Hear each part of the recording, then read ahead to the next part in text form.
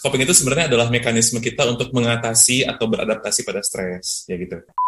Orang selalu mengartikan healing itu sebagai spending something yang gede supaya aku puas, terus aku senang. Padahal sebenarnya healing itu yang benar adalah curing your problem, solving your problem. Benar. Jadi masing-masing orang punya coping sendiri gitu. Dan kalau nggak dicoba, ya nggak akan ditemuin copingnya. Daripada nyoba coping yang negatif, mending cobain coping positif.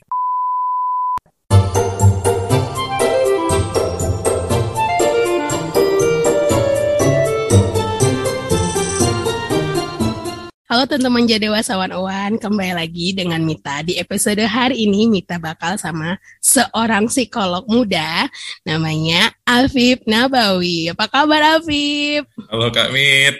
Halo juga untuk audiens Jadi Dewasa 101. Waduh, jadi hari ini topiknya berbeda dari yang biasanya karena kita diskusi ngebahas tentang dunia perstresan dan hubungannya dengan kebahagiaan ya Pip ya. Nah teman-teman Jadi Dewasa 101, serunya nih dari seorang psikolog muda Afif Nabawi ini, Afif itu sekarang kerja di salah satu American based startup sebagai psikolog dan curriculum developer ya Pip ya. Iya. Itu di mana Pip ya? Kan Afif masih di Indonesia nih, tapi bahasanya tuh Amerikanan. Itu gimana Pip? Amerikano ya tiba-tiba. Sebenarnya kerja ya layaknya anak muda sekarang kan rata-rata udah pada kerja remote ya. Jadi Afif itu kerjanya di startup Amerika, kantornya itu di Kentucky Kak. Cuman kemarin itu mau expand-nya itu ke Surabaya gitu. Jadi nama startupnya tuh The Human, dan nanti tuh ini lagi tahap development ya, jadi nanti bakal dikembangin dan di Surabaya itu bakal di-expand. Oh, Apip yang untuk di Indonesianya ya, makanya remote ya. Oh gitu. Nah, terus selain kesibukannya sehari-hari dengan dunia psikologi, itu ngapain aja Pip? Yang setahu kakak nih ya, teman-teman Jadi Dewasa tuh, Apip ini seorang pemain musik guys. Pemain musik jazz rock. Nah, tuh. Bener nggak, Pip? Enggak sih, dangdutan. Dangdutan ya. Enggak. Aduh, gitu-gitu. Guys, teman-teman Jadi Dewasa 101 nih pemain musik tapi juga punya band kan? Iya, ada band. Mungkin kalau kawan-kawan pernah dengar Garside gitu. Nah, tuh. Terus ngapain lagi, Pip? Kalau nggak salah ada yang terbaru kan dari Apip kegiatannya sehari-hari ini selain musik? Iya, sekarang jadi atlet. Enggak lah. Sekarang atlet apa nih? Enggak. Sekarang lagi nelusurin hobi skating. Jadi lagi seneng inline skate, main longboard gitu. Itu, iya. Skating karena itu deh. Ya, itu namanya apa ya? Kalau nggak salah kemarin tuh ada namanya boba-bobaan deh. Setahu kata bobaan tuh minuman deh. Iya, nama skating clubnya tuh Boba Blader ya. It's gonna be long. Kayak itu bakal panjang dijelasin. Kalau misalnya mau jelasin Boba Blader itu apa, itu bakal jadi side tracking jadi. Gitu ya. BTW nih teman-teman Jadi Dewasa, yang kayak tadi di awal Mita bilang bakal ngebahas tentang dunia perstresan dan hubungannya dengan kebahagiaan itu seperti apa. Jadi kalau dulu tahun lalu, ayo teman-teman yang udah ngikutin dari awal Jadi Dewasa Owan pasti pernah dengerin yang namanya high function depression kan. Nah, kali ini kita lebih fokus ngomongin tentang hubungan dari coping stres dengan kebahagiaan. Nah, tadi kita udah ngomongin stres nih kan. Nah, stres itu ada namanya coping nih.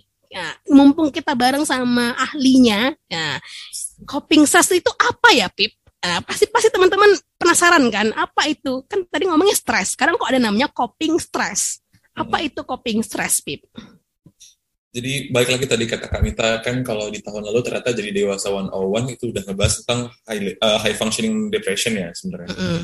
Nah, biasanya sebelum orang mengalami depresi atau tingkat depresi, nah orang-orang itu biasanya mengalami yang namanya stres ya gitu. Dan sebenarnya ada baiknya sih kita bahas tentang coping stress, karena coping itu ditakdirkan tanda kutip ya. Maksudnya coping itu sebenarnya adalah mekanisme kita untuk mengatasi atau beradaptasi pada stres ya gitu. Cuman ini sebelum kita jauh lanjut tentang coping, sebenarnya perlu sekali pendengar itu tahu tentang stres gitu. Nah, kebanyakan orang ketika mereka dengar tentang stres pasti asumsinya atau mereka udah mengasosiasikan stres itu dengan Ya misalnya dengan stres kerjaan, atau stres tinggal orang, atau stres masalah keluarga, gitu-gitu ya Kak ya. Padahal sebenarnya stres itu ada dua, buat para pendengar gitu. Mungkin yang dari psikologi ini udah sering kedengeran sih. Tapi stres itu ada dua, yaitu ada stres positif, yaitu eustress ya, disebutnya eustress. Jadi stres itu, eustress itu adalah stres yang positif. Kemudian ada juga stres yang negatif atau distress. That is why kalau misalnya kakak sering baca novel atau misalnya kayak artikel, orang lebih sering dengar kata distress ketimbang stres gitu. Karena distress itu lebih positif, bukan positif. Distress itu lebih spesifik to certain kinds of stress. Jadi kalau kita ngomongin tentang positif stress atau eustress, itu ceritanya tentang gini Kak. Misalnya kita di tempat kerja, gitu ya. Terus ada supervisor kita yang secara positif bilang, kamu harus bisa capai target ini supaya nanti kita achieve goal-nya. Nah, itu sebenarnya adalah bentuk stres ya sebenarnya kan. Karena kan kita dikasih beban gitu ya. Tapi sebenarnya beban itu bisa membuat kita untuk better in terms of performance. Nah, itu sebenarnya eustress. Contoh lain misalnya misalnya kita mau olahraga tuh ya, misalnya mau olahraga gitu. Terus misalnya kita pengen olahraga supaya badan kita makin bagus. Sebenarnya itu juga termasuk eustress gitu. Tekanan dari luar, misalnya orang luar pengen kita badannya bagus tuh misalnya, itu adalah eustress. Tapi kan eustress itu dijadikan hal yang positif supaya kita berolahraga, jadi kita makin menunjukkan result yang positif gitu. Dan yang harus pendengar tahu bahwa eustress itu dibutuhin Kak dalam hidup, serius, menariknya. Karena kalau human nggak ada, misalnya kalau manusia itu nggak punya eustress, dia nggak akan bergerak gitu. Dorongan berarti itu ya? Iya, dorongan, jadi, ya. Jadi kayak motivasi ya, tapi itu bukan jadi bentuk positivity ya? Iya, jadi jadi eustress itu sering disalahartikan sebagai hal-hal yang negatif juga, padahal sebenarnya positif. Jadi terkadang ketika dosen kita minta untuk kita rapi, terkadang ketika ibu kita minta untuk kita nyuci piring, mungkin itu eustress, mungkin itu stres buat kita. Tapi sebenarnya itu eustress karena kalau kita nggak ngelakuin itu, kita bakal, kayak ada konsekuensinya nanti yang lebih buruk gitu. Tapi jadi, itu bukan dari part of positivity itu nggak sih? Bukan ya? Bukan, toxic positivity ya? Oh, itu beda cerita lagi kalau itu. Positivity itu kan toxic positivity itu ceritanya tentang orang yang ngedeny hal-hal yang negatif gitu. Jadi terlalu positif, jadi dia nggak bisa nge-absorb hal-hal negatif yang membangun gitu. Nah, itu juga beda cerita sih sama yang beda cerita ya. Oke. Tapi yang mau kita bahas sekarang tuh distress kan, stres yang negatif gitu. Ya, jadi yang kayak negatif itu gimana cara mengcopingnya. Jadi sebenarnya itu ya. Bener kan. Jadi kalau coping itu bahasa Indonesianya apa ya, Pip? Kira-kira kalau kita sebut memilah apa? Mari kita Google ya. Tapi maksudnya kalau memilah nggak sih? Kayak memilah itu mengatasi Kak, kalau mengatasi. Ya bisa jadi handle ya. Tapi kalau bahasa psikologinya itu coping itu adalah bentuk adaptasi manusia untuk merespon juga bisa. Jadi kan kadang-kadang kata serapan bahasa Inggrisnya kan bisa meaningnya bisa beda-beda ya kalau di Indonesia ya. Cuman coping itu kalau dari psikologi itu makna dari katanya itu adalah yaitu adaptasi manusia terhadap stres yang terjadi gitu. Jadi kayak misalnya orang marah sama kita nih, kita stres nih. Nah sekarang berarti gimana kita mengcoping diri kita menghadapi itu? Apakah kita balik marah? Apakah kita balik nangis? Apakah kita balik pergi? Apakah kita balik menyimpan dendam ketika kita dimarahin? Gitu ya? Iya. Bener kan? Bener Kak, bener. Iya. Itu gimana tuh coping negatif tadi ya, distress tadi itu ya? Oke. Jadi kelihatan ya payungnya itu kan tadi ada eustress sama distress. Kita fokus ke distress nih sekarang gitu ya. Nah, coping ini kan tadi yang Afif bilang tadi adalah tentang cara mengatasi atau cara beradaptasi kepada stres yang terjadi gitu kan ya Kak.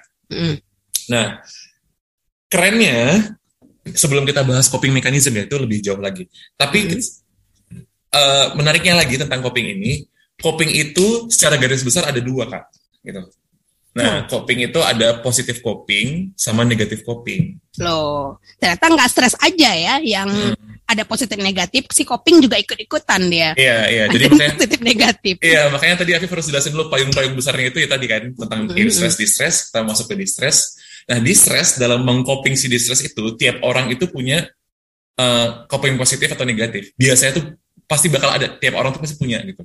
Nah, contohnya ya, ini aku kasih contoh aja. Jadi misalnya kalau coping stress yang positif itu misalnya olahraga, mungkin apa ya, beres-beres rumah, journaling, cerita ke teman, itu jenis coping yang positif. Artinya dia ngelakuin hal-hal yang positif. Sesimpel itu Kak sebenarnya. Nah, menariknya negatif coping itu adalah hal-hal destruktif yang kita lakukan ke diri sendiri. Contohnya ngerokok, makan makanan yang nggak sehat. Nah, pernah nggak sih kakak ngerasa ketika kita ngelakuin misalnya kayak pernah dengar istilah ini nggak, emotional eater? Jadi dia ketika stres dia makannya banyak. Ya ada. Nah, sebenarnya objectively speaking atau secara objektif itu kan nggak sehat ya kalau kita terlalu banyak makan gitu ya. Benar. Nah, jadi itu jadi negatif coping. Jadi cara dia menyelesaikan masalah itu secara negatif. Nah, kalau aku pribadi ya misalnya, let's say aku tuh positif copingnya adalah dengan skating, main musik seperti itu misalnya. Tapi negatif coping aku apa? Makan micin banyak-banyak. Nah itu aku jujur kayak gitu Kak. Gitu. Kalau nangis?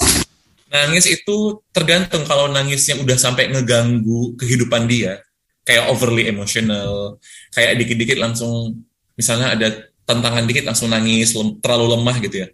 Could be negative coping. Tapi kalau dia dengan menangis dia bisa release emotion atau ya emosi-emosi negatif tadi, itu jadi positive coping. Oh, gitu. Jadi iya. Itu subjektif Kak sebenarnya jadinya. Tapi ya itu tadi ya, kalau ngerokok kan, terus misalnya apa lagi ya, makan micin terlalu banyak gitu, atau apa ya, jadi marah-marah. Nah itu kan negative coping. Berarti kalau tadi ya, kalau misalnya dia nangis, emosi jadi setelah nangis merasa lega, itu berarti tidak masuk kategori positive coping ya? Itu masuk kategori positive coping kalau dia lega. Gitu. Jadi gampangnya gini Kak, outputnya apa? Kalau misalnya dia ngerokok, outputnya apa? Paru-parunya rusak kan gitu. Paru-paru rusak itu kan hal yang negatif, berarti dia negative coping gitu. Tapi kalau misalnya dia nangis, outputnya adalah dia lega, misalnya, berarti dia positive coping, karena kan dia mencari kelegaan. Cuman kalau misalnya dia nangis untuk apa ya, toxic, kayak untuk diperhatiin, drama misalnya, atau dia jadi nangis-nangis terus di tempat kerjanya jadi nggak produktif, nah jadinya negative coping gitu. Jadi outputnya yang kita lihat gitu.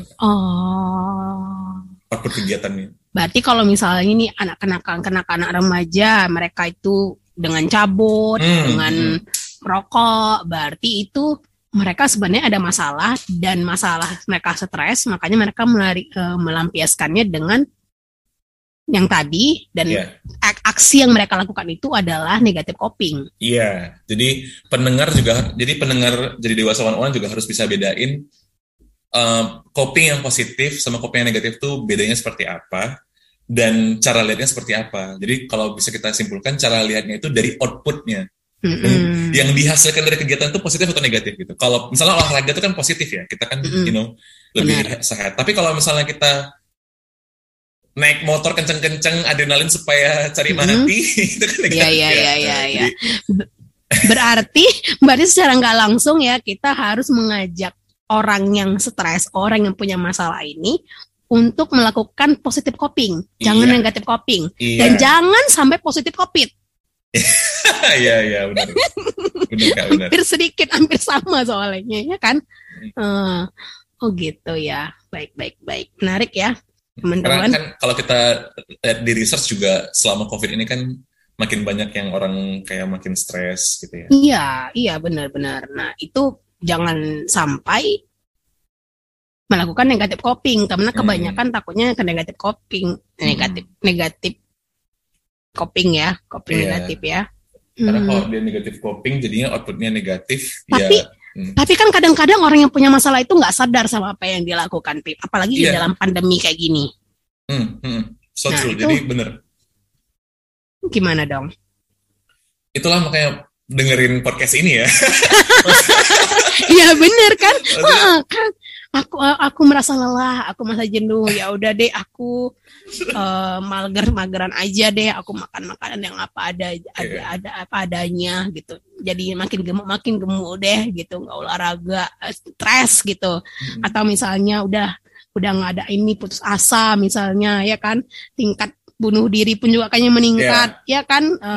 Terus apalagi kayak yang diberitakan tuh kan dari databox kata.co.id ya 2021 PIP tuh survei 68% orang depresi akibat COVID tuh masalah psikologinya itu meningkat loh PIP. Sumbernya dari Perhimpunan Dokter Spesialis Kedokteran Jiwa Indonesia. Dan masalahnya tuh PIP tuh 3, cemas, depresi, dan trauma psikologi. Tuh datanya terbaru 2021 tuh. Berarti kan gimana ya? Kayaknya sepele sih, stres. Makanya nggak heran kalau banyak orang yang healing, ya nggak sih, Pip? Iya. Apakah itu juga part dari positive coping? Oke. Nah, jadi ini dapat dua topik yang baru nih. Jadi, Afif bahas yang pertama dulu. Tentang tadi ceritanya, gimana ya? Kalau kita ngomongin tentang orang itu nggak sadar dia ngelakuin negative coping gitu ya. Sebenarnya tadi pertanyaan kami itu tuh kritikal banget. Jadi, menariknya, orang tuh nggak tahu orang itu ngelakuin negative coping dan positive coping. Jadi dia nggak aware. Gitu. Jadi awareness, jadi bisa kita bilang sebenarnya awareness orang ketika dia ngelakuin, jadi nih dia ngerasa kayak, oh aku nih ngerokok nih gitu. Ya aku habis ngerokok tuh stres aku hilang. Padahal dia nggak sadar kalau dia mungkin olahraga atau misalnya cerita sama temennya itu lebih positif ketimbang ngerokok gitu. Tapi dia nggak aware. You know? Jadi ujung-ujungnya dia keep doing, ya keep smoking gitu. Jadi ya itu sih yang jadi dilema ya. Nah makanya sebenarnya yang bisa kita lakukan adalah menyadarinya gitu. Atau misalnya kita jadi harus sadar bahwa kalau kakak pernah dengar istilah self-destructive behavior itu ya seperti itu kak. Jadi kayak dia mau bunuh diri, suicidal thoughts, atau dia pengen nyakitin diri sendiri. Mulai pola makannya diancurinnya sendiri, nah itu ngarahnya tuh ke negative coping sebenarnya jadinya. Dan sebenarnya sumpah yang kami bilang tentang awareness orang kurang itu valid banget kak, karena memang ya itu tadi masalahnya orang mungkin nggak sadar ketika dia tuh ngelakuin negative coping. Kayak aku sendiri makan micin kayak enak ya micin, tapi aku nggak sadar kalau micin tuh mungkin udah bikin badan aku nggak benar kan gitu ya sebenarnya. Gitu. Makanya jadi ya, memang harus tahu ya. Memang harus kita peduli dengan diri sendiri ya, nggak sih kayak Api bilang tadi, jadi sadar diri. Dan mungkin kata kuncinya adalah balance kak. Jadi gini, kan nggak ada manusia yang sempurna yang kayak balance. Kayak aku dewa nih, aku nggak smoking sama sekali, aku nggak ada negative coping, itu susah sih kayaknya. kayak I think everyone itu punya negative copingnya sendiri sih, regardless ya. Cuman yang pasti kalau dia bisa ngebalance lebih baik positive copingnya itu bagus. Life balance biar bisa harmoni di life-nya ya. I see, ya benar-benar. Terus ya itu tadi kan dengan tingkat stres yang meningkat dan daripada mereka melakukan negative coping ya mereka ya udah nih lagi tren kan Pip. Sikit-sikit kemana? Healing sampai ada lagunya tuh kan lagi tren banget. itu gimana? Itu topik kedua yang tadi mau Afif bahas dari pertanyaan kami tadi. Jadi, oke, ini Afif ada apa ya? Ada perumpamaan yang Afif rasa mudah dimengerti gitu kan. Sebenarnya orang tuh banyak yang bilang kan kalau healing itu kan supaya bisa cure my mental health gitu. Bisa mental health aku tuh jadi lebih baik gitu ya. Nah, sebenarnya buat para pendengar ya, mungkin buat yang nggak paham mental health itu apa gitu. Jadi dijelasin dulu dasarnya. Jadi gini, mental health itu kita sering dengar, tapi kita juga bisa dengar physical health. Jadi manusia itu punya physical health, punya mental health gitu ya kak ya. Nah, yang bisa kita ingat adalah physical health itu cerita tentang gimana orang supaya sehat, ya kan kak? Iya. Tapi kalau mental health itu cerita orang gimana caranya supaya senang. Oke, jadi gampangnya tuh kayak sama-sama S gitu. Yang physical health tuh mau sehat, mental health mau senang. Itu definisi paling gampang deh. Kalau Afif harus jumpa klien terus ngejelasin tentang mental health, cara gampang ngejelasin tuh kayak gitu. Mental health itu tentang kesenangan jiwa gitu. Kita tuh senang nggak sih? Kita tuh bahagia nggak sih di hidup kita? Nah itu mental health ceritanya. Balik lagi sebenarnya ke pertanyaan Kak Mita, sebenarnya yang kayak dia traveling, healing, ya aku refreshing tuh gitu-gini segala macam kan. Itu sebenarnya part of healing nggak sih gitu? Nah, sebenarnya yang dibilang healing itu adalah satu, ya penyelesaian masalah, bukan ke, ya misalnya kayak dia traveling ngabisin duit gitu ya, mungkin I don't know. Mungkin kalau untuk refreshing boleh ya, tapi logika, ini kita bicara logika aja. Ketika dia misalnya ada masalah di kantor, misalnya workload-nya tuh kebanyakan, terus dia traveling gitu, dia ngabisin duit. Pulang-pulang mungkin dia ngerasa kayak, duit aku udah habis ya. Terus pas dia balik ke kantor, dia nggak ngerasa workload-nya berkurang, malah jadi numpuk gitu kan ya. Padahal sebenarnya kalau dia mau healing, yang bisa dilakukan adalah mungkin kalau nggak konseling, ya dia tuh harusnya bisa cerita ke HR-nya, ya nggak sih? Kayak misalnya dia cerita ke HR kalau problemnya itu kebanyakan, atau misalnya workload itu kebanyakan. Jadi orang salah mengartikan healing itu sebagai spending something yang gede supaya aku puas, terus aku senang. Padahal sebenarnya healing itu yang benar adalah curing your problem, solving your problem, gitu. Satu lagi nih, satu lagi nih analoginya. Sama ya, mental health itu sama kayak physical health. Jadi analoginya gini, orang kalau jatuh luka gitu ya. Nah, orang kalau jatuh luka, misalnya dia healingnya dengan makan es krim, ya dia senang, tapi lukanya tuh nggak selesai. Benar-benar. Nah, Cuman jadi, temporary kan? iya, jadi yang orang-orang lakukan sekarang kayak, ya aku nih healing nih, mau traveling ke Bali gitu. Ya mungkin dia beli es krim, kalau dia balikin ke analogi tadi. Nah, sebenarnya kan orang-orang yang ketika dia jatuh luka, bukan beli es krim, tapi obatin pakai obat luka, kan gitu ya? Iya, benar. Nah, jadi itu sih analoginya. Jadi memang kalau memang mau traveling aja, jangan bilang traveling healing gitu ya, Pip. Kalau ujung-ujungnya pulang traveling juga masalah balik kantor tetap aja burn out, tetap aja nggak nyaman di kantor, balik lagi dari awal ngumpulin duit untuk pergi liburan lagi, tapi source of stress-nya nggak tersecure gitu ya, Pip. Ya, dan yang gini ini kan Afif ngomong dari segi psikologinya ya, jadi ya mungkin kalau dari segi ekonomi atau dari segi yang lain ya Afif nggak nyentuh masalah itu gitu ya Kak. Cuman yang pasti kalau dari segi psikologi, if you have problem, kalau lagi ada masalah, ya boleh cari refreshing tadi ya, beli es krim, tapi don't forget to ngeobatin lukanya gitu, obatin masalahnya. Iya, solve the problem, benar. Gitu. Nah, menarik sekali. Nah, jadi nggak ada salahnya untuk healing, tapi ingat untuk solving problemsnya yang sebenar-benarnya. Benar. Kalau kayak gitu, Pip, kan tadi kita udah ngomongin tuh tentang percoping-copingan ya, coping stress positif, coping stress yang negatif, ya kan? Terus yang kalau negatif tadi juga kita kadang nggak sadar, berarti kan kita harus lebih sadar dan lebih tahu ya, hidup seimbang ya kan. Nah, tapi ada nggak nih mekanisme tertentu supaya melakukan coping stressnya itu yang baik itu seperti apa? Oke. Jadi kita masuk ke mekanisme. Jadi tadi kita ulang lagi nih dari awal. Jadi ada eustress, ada distress. Kita bahas ke distress ya, stres yang negatif. Terus kita turun lagi, kita bahas tentang ada positive coping, ada negative coping ya tadi kayak. Iya, turunannya. Jadi negative coping itu yang tadi ya kayak doing something yang outputnya negatif, yang ngerusak diri sendiri, dan gak solving the problem whatsoever. Tapi kalau yang positive coping, itu dia lebih bisa ease your pain, dan secara positif tuh outputnya bagus untuk diri kita, gitu ya Kak ya. Nah, sekarang kita masuk ke, kita fokusnya tuh ke mekanisme coping, atau cara-cara coping. Ya, gitu. Nah ini dia, ini tunggu-tunggu. Dan ini tunggu, Web. Ini berlaku nggak sama semua keadaan stres yang kita hadapin? Oke. Good question nggak? Jadi sebenarnya itu apply nggak ke semua stres? Jawabannya adalah sangat-sangat subjektif Kak. Sangat-sangat subjektif. Jadi kita nggak. Jadi gini. Jadi Afif bisa bilang ya. Kadang-kadang Afif nanganin klien psikologi, dan kadang-kadang Afif jumpa dengan beberapa orang yang berbeda gitu. Nah, menariknya Kak Mit, tiap orang itu punya taraf menghandle stresnya masing-masing gitu.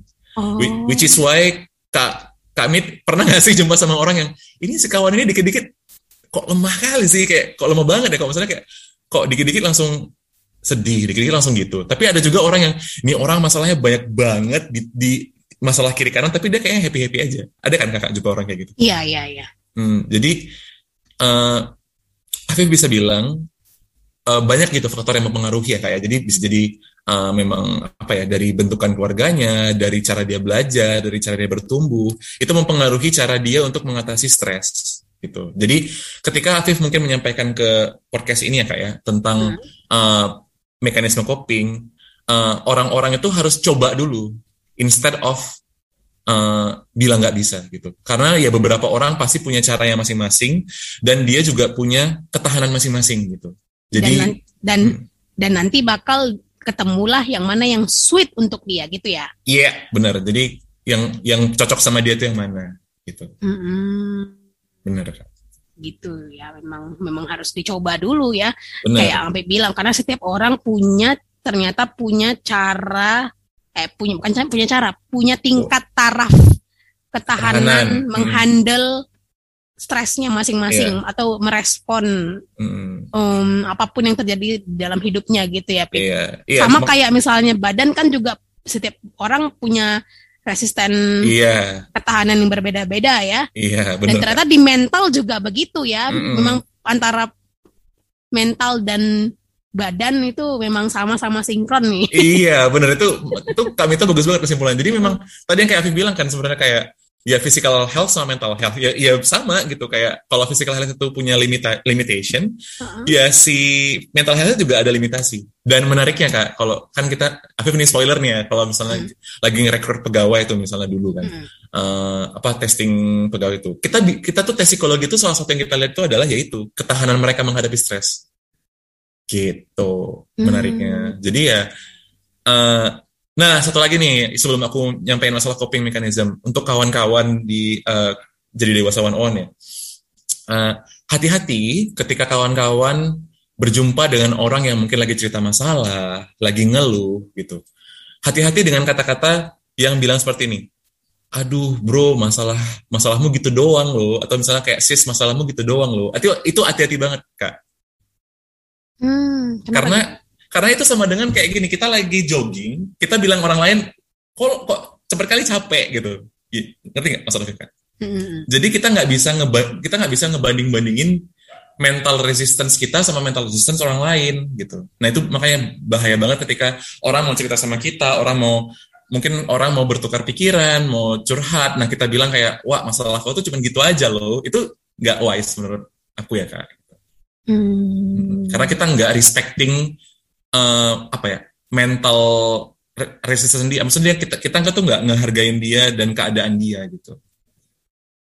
At least kalau dari segi psikolog dan dari segi psikologi, kami dilatih untuk mencoba mengerti gitu, bahwa nggak semua orang itu mental resistance-nya sama. Kenapa? Karena logikanya kalau semua orang itu mentalnya kuat, ya orang nggak perlu konseling kan gitu ya.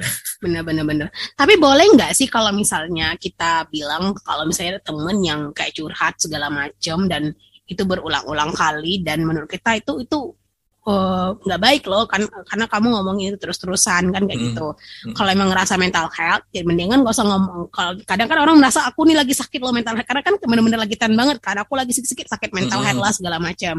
Nah kalau misalnya tuh kakak bilang kalau emang ngerasa mental health, coba deh go to the psycholog untuk ngomongin itu gitu. Bener-bener nggak emang kamu sakit yang kamu bilang kayak gitu, atau itu hanya cuman bualan atau cuman kayak yang repetition atau cuman keluhan gitu loh yang kayak is so easy for to solve, itu gimana?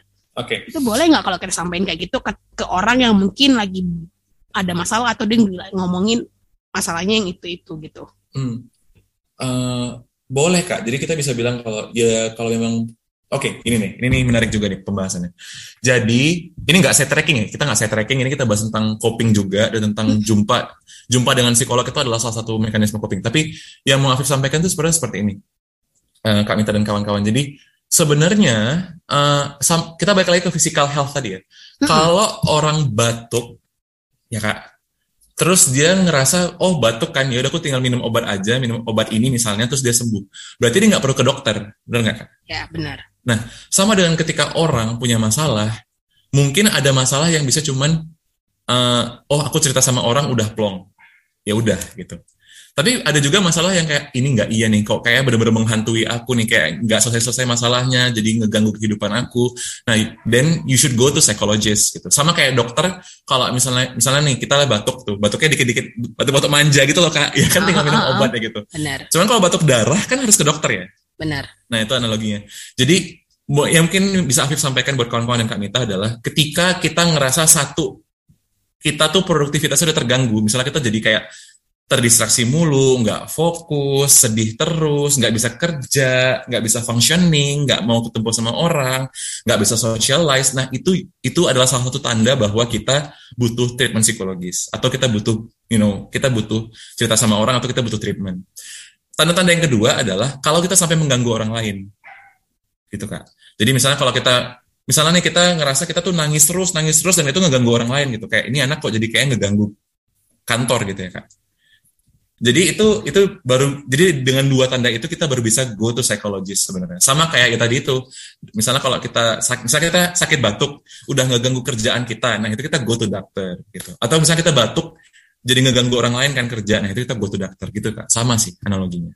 Ya berarti kan udah kenali diri sendiri dulu kan, kayak bener. Tahu diri sendiri dulu. Kalau memang udah tahu batasan diri sendiri dulu, barulah bisa ke sana gitu. Nah mungkin dengan cara kenal diri sendirinya ini tadi dengan menggunakan si mekanisme coping positif tadi ya, yang bakal mau Abi sampaikan ya. Iya.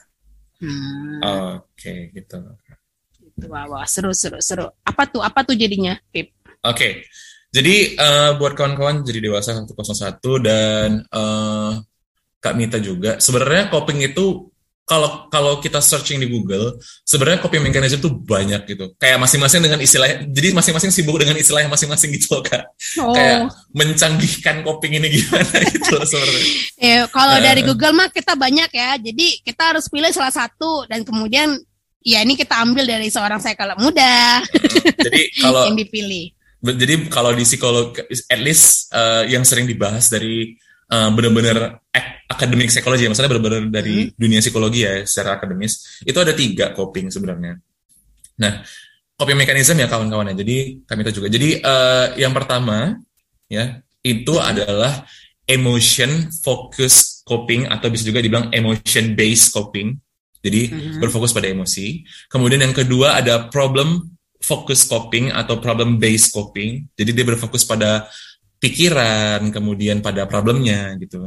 Kemudian yang ketiga itu ada spiritual based coping atau yang berkaitan dengan spiritual seperti misalnya kayak mungkin agama atau belief atau hal-hal yang bersifat spiritual gitu. Kepercayaan gitu ya kayak.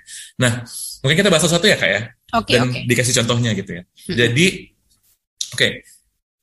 kalau kawan-kawan lihat di Google tuh itu nanti banyak nama-nama baru tuh, misalnya kayak ada yang secanggih appraisal focus coping, adaptive behavioral coping, itu ada aja tuh kayak gitu-gitu. Ada yang reactive coping, itu masing-masing dengan namanya masing-masing. Tapi kalau kita pikirin dan kita telaah, sebenarnya nama-nama itu tuh diambil dari tadi itu 3 besar tadi itu, problem based, emotional based, sama si spiritual based. Jadi bisa dibilang sih roots-nya atau akar dari coping mechanism itu si 3 ini gitu.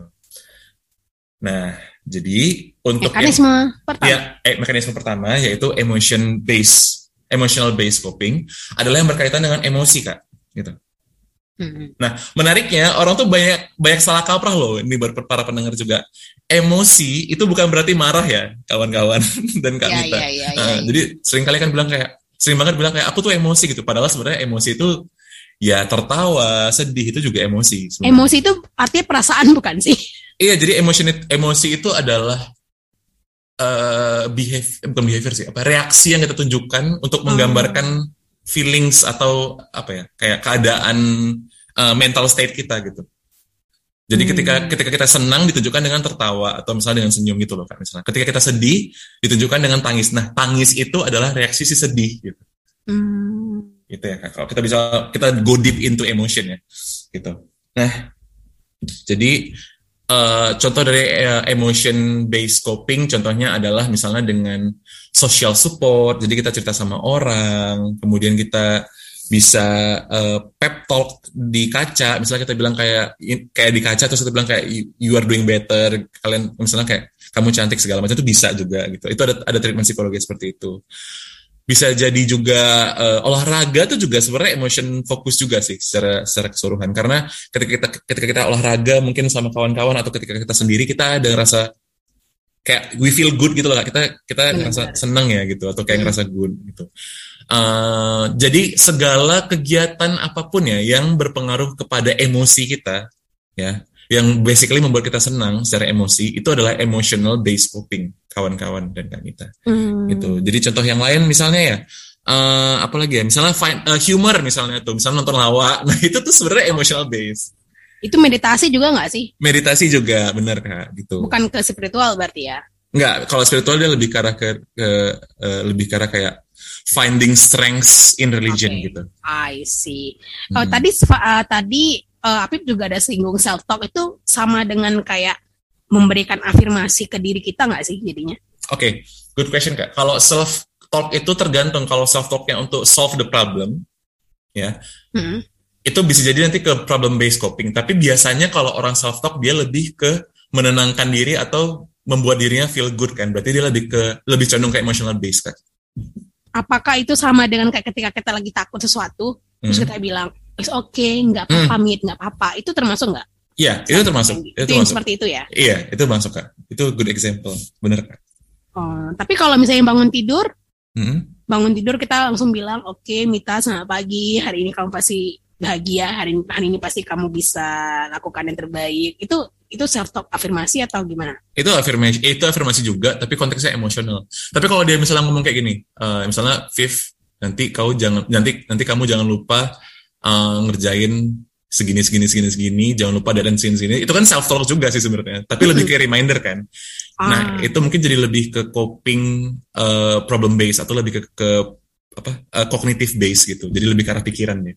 Jadi balik lagi Kak, kita lihat outputnya apa. Kalau outputnya itu lebih ke emosional, ya, lebih menyenangkan secara emosi, berarti dia emotional based gitu. Output ya.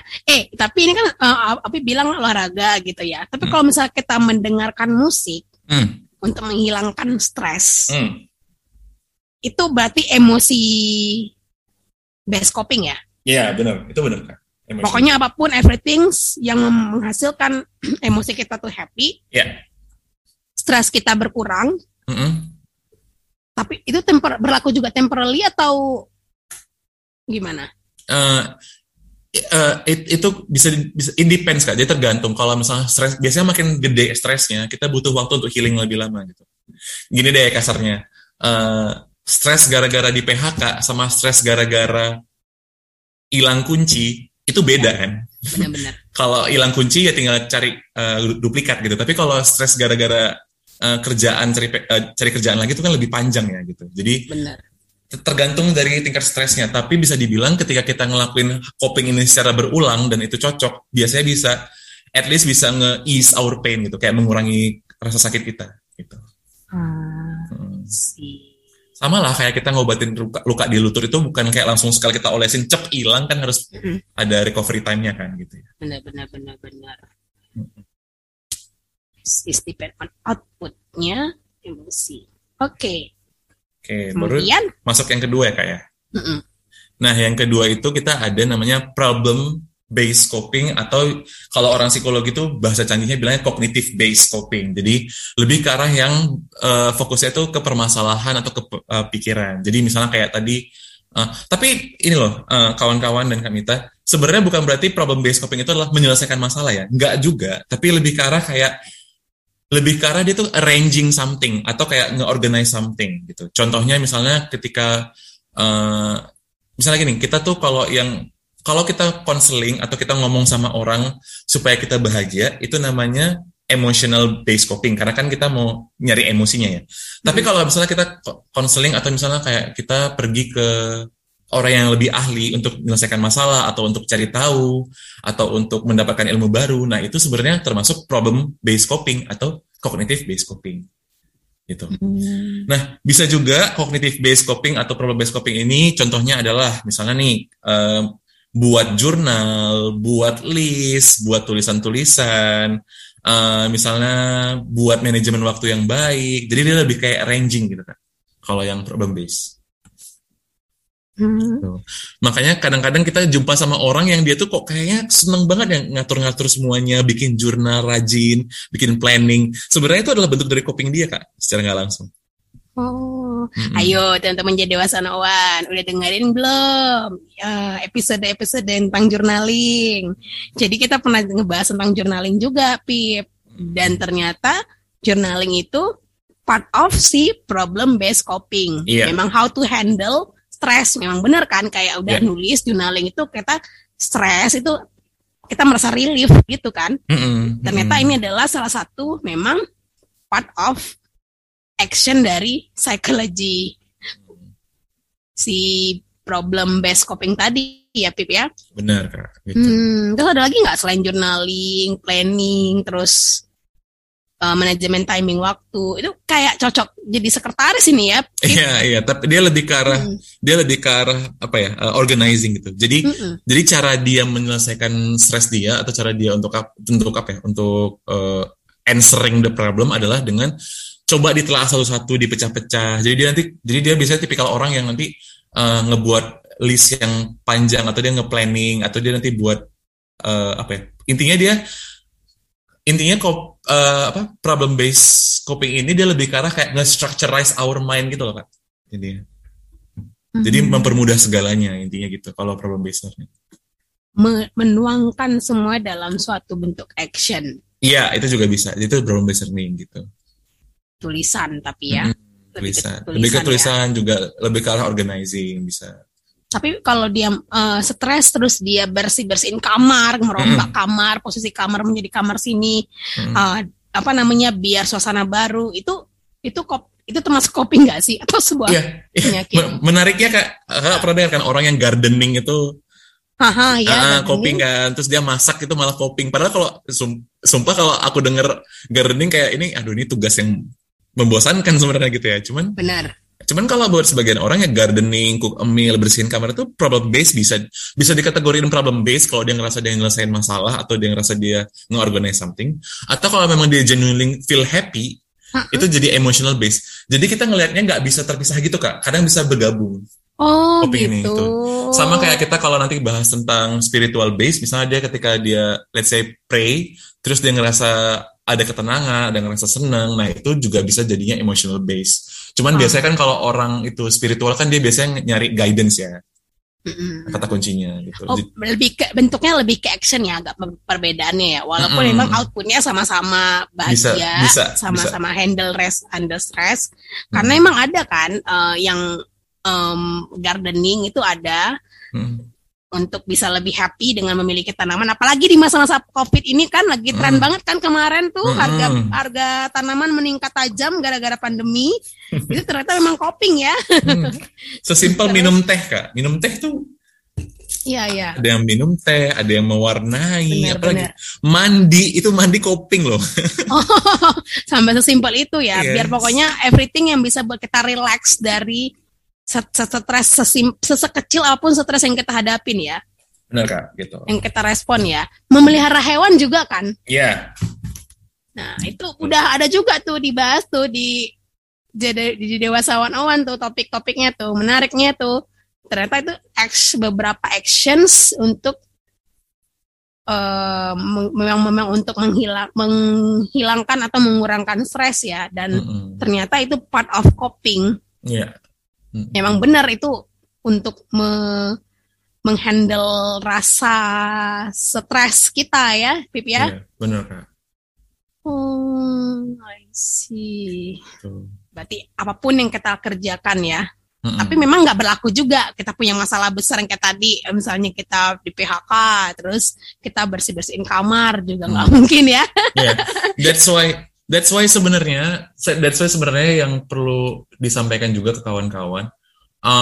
Kita nggak bisa ini ada poin menarik nih. Yang pertama, kita nggak bisa ngejudge orang itu aneh gara-gara dia coping. Jadi kita nggak bisa bilang kayak ini si kawan ini nyuci piring kok malah seneng ya. Ya itu memang coping dia gitu. Itu satu. Poin kedua, you have to try gitu. Nggak, jadi pasti ada proses trial and error. Jadi kalau misalnya nih Kak Mita misalnya lagi ngerasa stres gitu. Nah mungkin kakak mau nyoba masak sebagai part of your coping. Kalau memang kakak tiba-tiba ngerasa seneng, kayak Afif deh Kak misalnya. Afif tiba-tiba skating, itu kan out of nowhere. Kapan-kapan Afif skating gitu ya. Cuman ternyata cocok gitu. Benar-benar. Jadi masing-masing orang punya coping sendiri gitu. Dan kalau nggak dicoba, ya nggak akan ditemuin copingnya. Daripada nyoba coping yang negatif, mending cobain coping positif gitu. Melakukan hal-hal yang positif gitu ya. Tapi hal-hal yang positif ini juga nggak tahu. Misalnya kayak putus cinta, potong rambut deh, itu ada hubungannya nggak sih? Itu termasuk post coping nggak? Kayaknya, nah depends on the output lagi ya Kak ya. Kalau misalnya dia memang kalau memang dia secara dia, iya kalau dia secara emosional feeling like dia release something bad, ya udah nggak apa-apa gitu. Dan akhirnya dia bahagia dengan tampilan barunya. Iya, asal kan kalau dia potong rambut kan itu nggak mempengaruhi ke health dia Kak. Jadi nggak ada hal negatifnya. Ya nggak sih? Iya. Dan dia bahagia itu beneran juga ya, coping positif ya, Pip ya. Kecuali misalnya dia putus cinta udah gitu, dia kayak hobinya jadi ngebut nggak pakai helm supaya dia cepat. Maksudnya ya itu destruktif kan, jadinya kayak negatif banget. Benar. Ya ini stres-stresnya ini tergantung ya makanya. Cuman ini tahulah kita jadinya aksi-aksinya apa-apa aja ya. Terus apa lagi yang tadi? Yang terakhir itu spiritual. Ya kalau spiritual tuh ya itu penjelasan simpelnya adalah berkaitan dengan ya itu tadi ya, religion, keyakinan. Pasti kalau misalnya buat kawan-kawan yang memang udah misalnya sering practice your religion activity, pasti pernah ngerasa kalau misalnya kalau muslim sholat tuh pasti ada ketenangan hati gitu ya, kayak kalau misalnya kita sholat. Jadi ada beberapa itu nggak bisa dideskripsiin karena your peace setelah sholat itu kan beda sama activity yang lain gitu. Nah makanya spiritual base itu dibedain sama coping-coping yang lain gitu. Karena memang ketika kita ngelakuin hal-hal yang spiritual, dia akan menghasilkan output yang beda sama coping-coping yang lain gitu. Jadi lebih tenang, biasanya kalau ke spiritual lebih tenang nggak sih, Pip? Ya, outputnya tuh lebih ke arah serenity, ketenangan, terus biasanya ada guidance gitu. Jadi, nah biasanya yang paling menarik adalah kalau kita bicara masalah spiritual base ini juga bagus ya dibahas. Ketika orang melakukan spiritual base coping, dia akan akhirnya sadar Kak bahwa gak semua hal di dunia ini bisa kita kontrol. Nah itu pentingnya spiritual base coping. Bahwa dunia ini jadi ngomong filosofis banget ya. Udah kayak mau gimana. Cuman ya sejujurnya ngomong ya, ini memang dari dulu udah dibahas sih kalau masalah spiritual base itu pada dasarnya adalah mengajarkan bahwa kita itu human being based on religion ya sebenarnya. Kalau kita lihat kalau memang mau ngelakuin spiritual based coping, kita nggak bisa kontrol semuanya gitu. Kayak tangan kita, jadi range of our control atau batas kontrol kita itu sebesar tangan kita doang gitu. Kayak kita nggak mungkin kayak Spider-Man pakai jaring ngontrol orang gitu loh. Benar. Jadi ya in the end ketika kita ngelakuin spiritual based coping, yang kita sadari adalah bahwa ya mungkin kalau di Muslim berserah diri atau misalnya jadi lebih kuat menghadapi cobaan, atau dia bisa ngelihat hikmahnya. Nah, itu adalah bentuk-bentuk menyadari bahwa nggak semua hal di dunia ini bisa kita kontrol. Jadi kita cuma bisa doing our best efforts, dan misalnya kita ngelakuin usaha yang terbaik, tapi kalau misalnya memang ujung-ujungnya nggak dapet atau memang gagal, ya berarti memang ada part yang nggak bisa kita kontrol dan nggak bisa kita atasin, dan kita harus let go, atau misalnya kita harus harus coba another try gitu, atau misalnya kayak cari hikmahnya apa gitu. Itu bagian dari spiritual coping sebenarnya Kak. Aduh, menarik sekali nih kita ngomongin tentang perstresan dan temannya coping. Coping positif, coping negatif, yang mana berhubungan dengan kebahagiaan ya, setelah dari stres yang ada. Ya, reaksi-reaksi yang terjadi sehingga buat kita stres ya kan, Pip? Iya, benar Kak.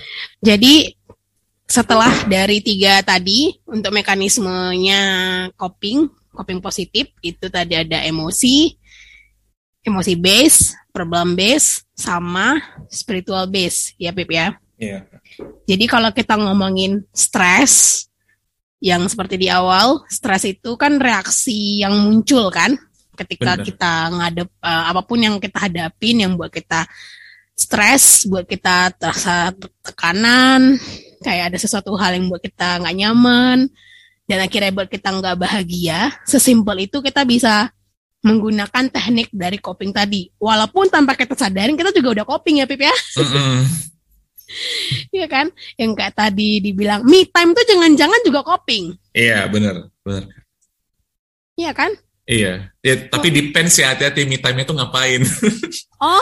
Lah kan me time sendiri ke salon, makan sendiri, pergi sendiri, itu ya kan? Iya, sebenarnya me time itu kan formatnya, tapi kegiatannya kan kita nggak tahu Kak. Kalau memang dia me time terus misalnya ke salon, makan sendiri, bioskop sendiri, ya itu kalau memang dia buat dia senang, ya itu emotion based coping. Cuman kalau misalnya tiba-tiba dia sendiri terus tiba-tiba ngelakuin hal-hal yang mungkin outputnya negatif, ya jadinya negatif coping Kak gitu. Oh iya juga sih ya. Tadi Kak pikirnya ini juga sih Pip, tergantung sama ininya outputnya tadi juga.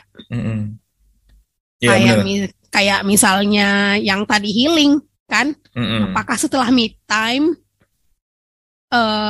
dia senangnya sesaat, terus balik lagi ke dalam dunia nyatanya jadi nggak senang, itu gimana? Kan kadang-kadang gitu kan. Terus Kakak baru teringat nih jadinya, pulang dari liburan ya back to the reality gitu loh, kayak yang besok sudah Senin gitu, itu berarti gagal dong ya.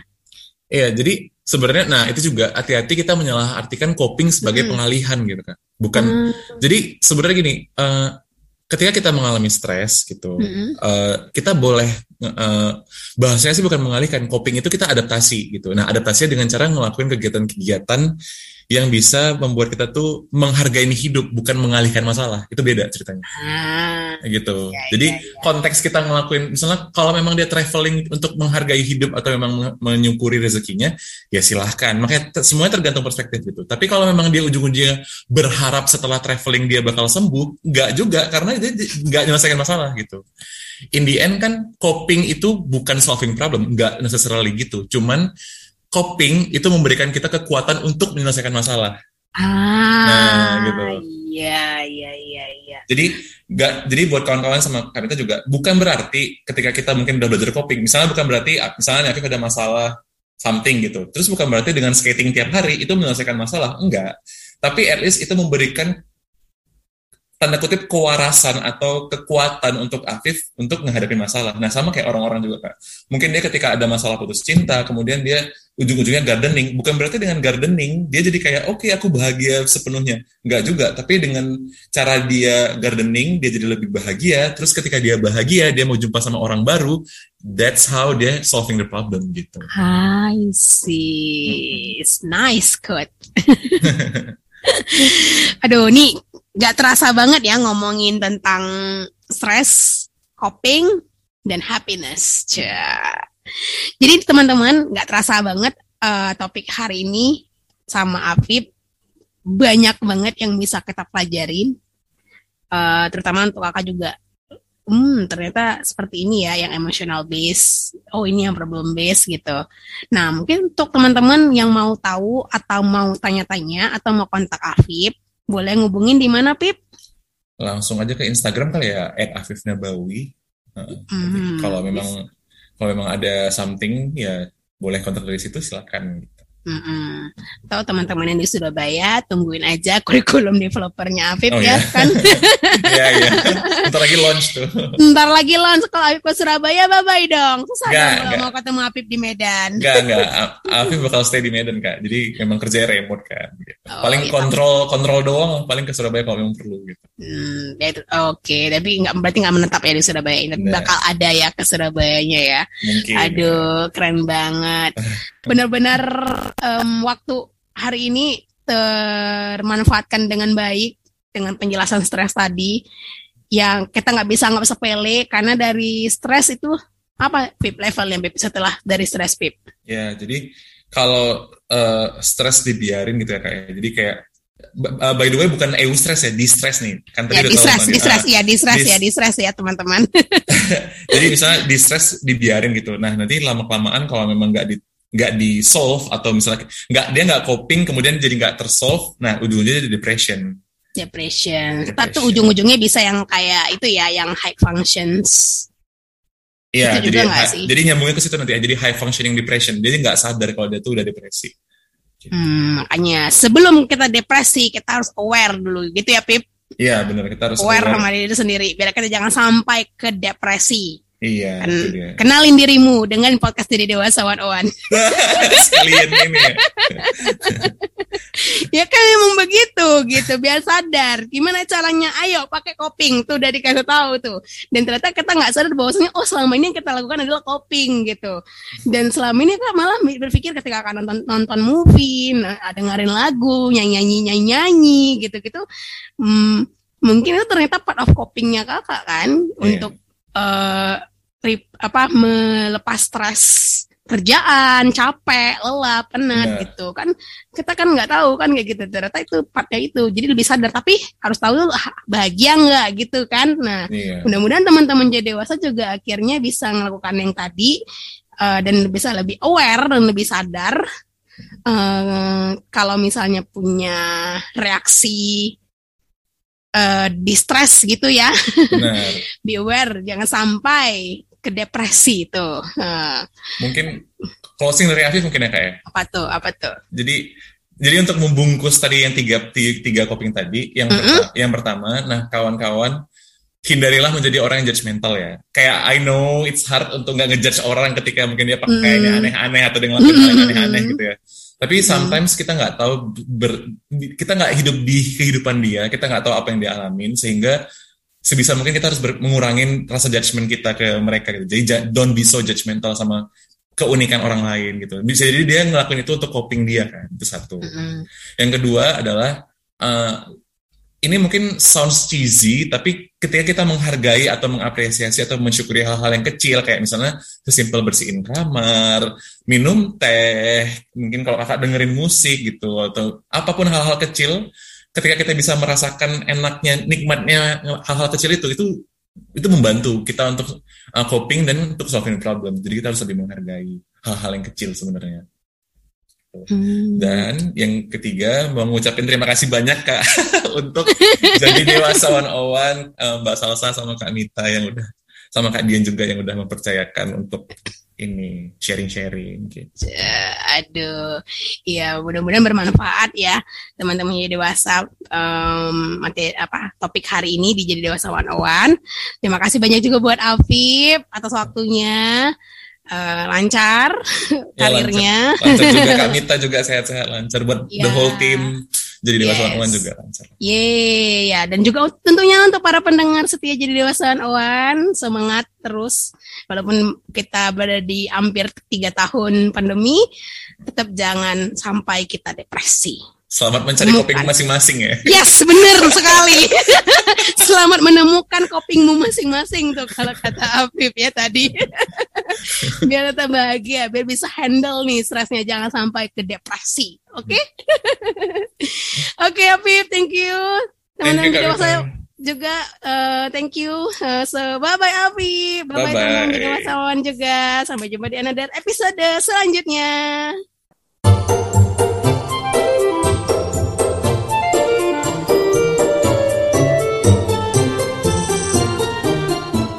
Teman-teman, makasih ya udah dengerin episode ini. Jangan lupa follow di Instagram kita @jadidewasa101 untuk jadi yang pertama setiap kita rilis episode baru. Sampai jumpa lagi di episode selanjutnya.